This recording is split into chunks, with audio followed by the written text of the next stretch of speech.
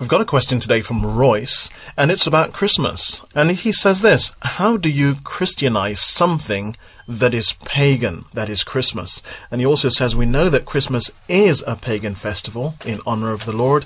It was never Christian.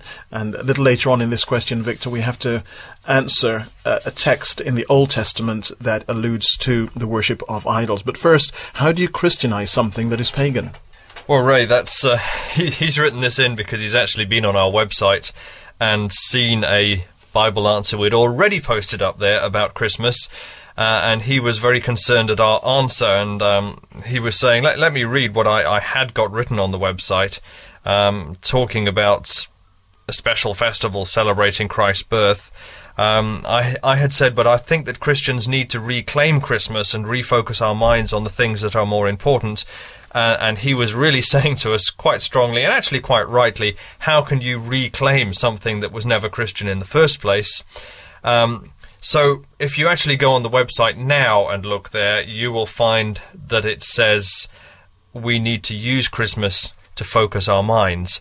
Because that's my belief. While the rest of the world is at least in some way looking and remembering the name of Jesus as a baby born in Bethlehem, it seems to me that as Christians we can use that as an opportunity to share the real meaning of Jesus' birth around the world and with our friends and our neighbours and our family members, and I think that that's quite a good thing for us to do.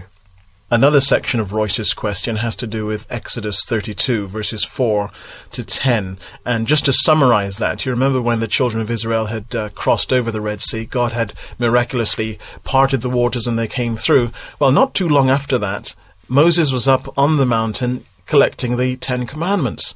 And what were the people doing? They were down below. They had melted all their gold and other precious metals, and they made a calf out of that. And with Aaron's permission, they started to worship this calf.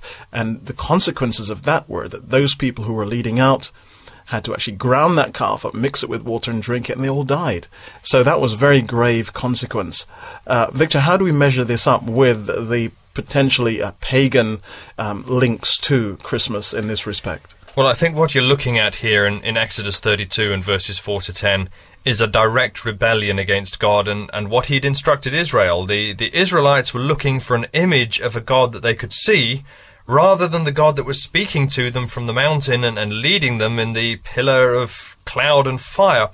And their action was one that was really leading them directly away from God.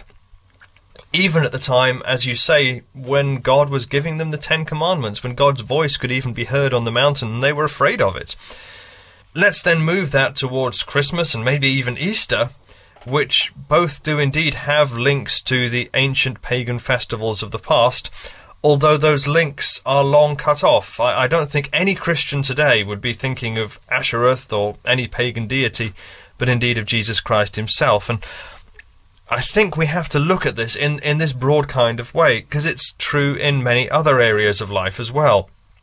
If you want to move away from uttering anything that remotely resembles the name of a pagan god, then certainly in English you need to start by renaming the days of the week, each of them named after a pagan god. But we don't think of worshipping the moon each Monday or Thor, the god of thunder, each Thursday, do we? But the thing is this, that everything we do needs to be biblical. And as far as I see it, there's really no biblical injunction for Christmas. How do you explain that? Well, you're right, there's not.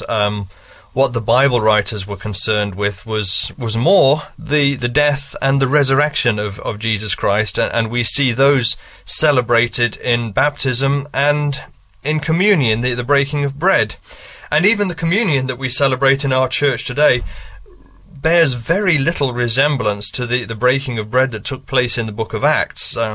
Certainly in my church, the Adventist church, the tradition grew out of Methodism, which in turn grew out of Anglican and Catholic traditions, and has become a very formal service rather than just something naturally as part of your evening meal, perhaps.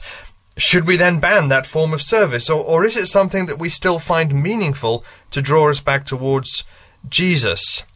Now, again, in my church, if you go back, to the end of the 19th century and the people that were the pioneers of our church, and one of our pioneers, Ellen White, she had some very particular thoughts on the celebration of Christmas. She recognized the origins of Christmas as coming from a pagan background, but her greatest thought about it was that it would draw people towards Christ and the greatest gift of all. She discouraged people from frivolous entertainment and exchanging lavish gifts and perhaps going to some of the real excesses we see today. You know, I was reading in the newspaper just this last week that certainly in Britain, a lot of people almost go bankrupt over Christmas because of the presents they think they need to give to their spouse and give to their children.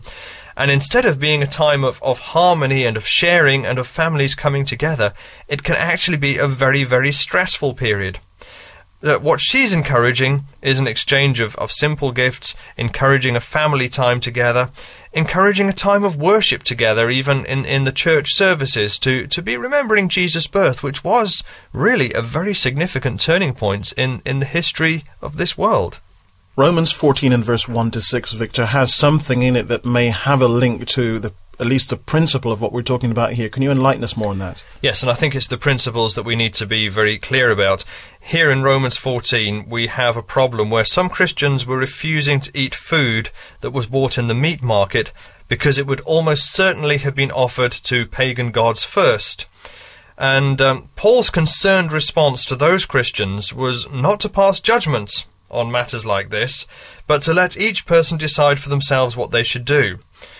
In that Paul knew the gods weren't real, he saw no problem in eating food that had been offered to gods that weren't real. What difference did it make?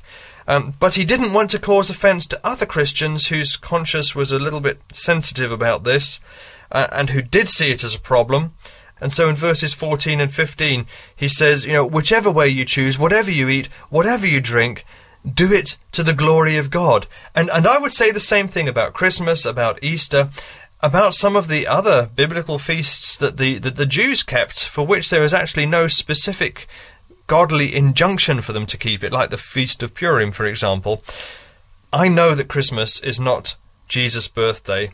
I don't celebrate it as his birthday, but I do fully utilize it as an opportunity to share the message and the love of Jesus with a world that really does need to know him. And at a time that they are more receptive to that message as well.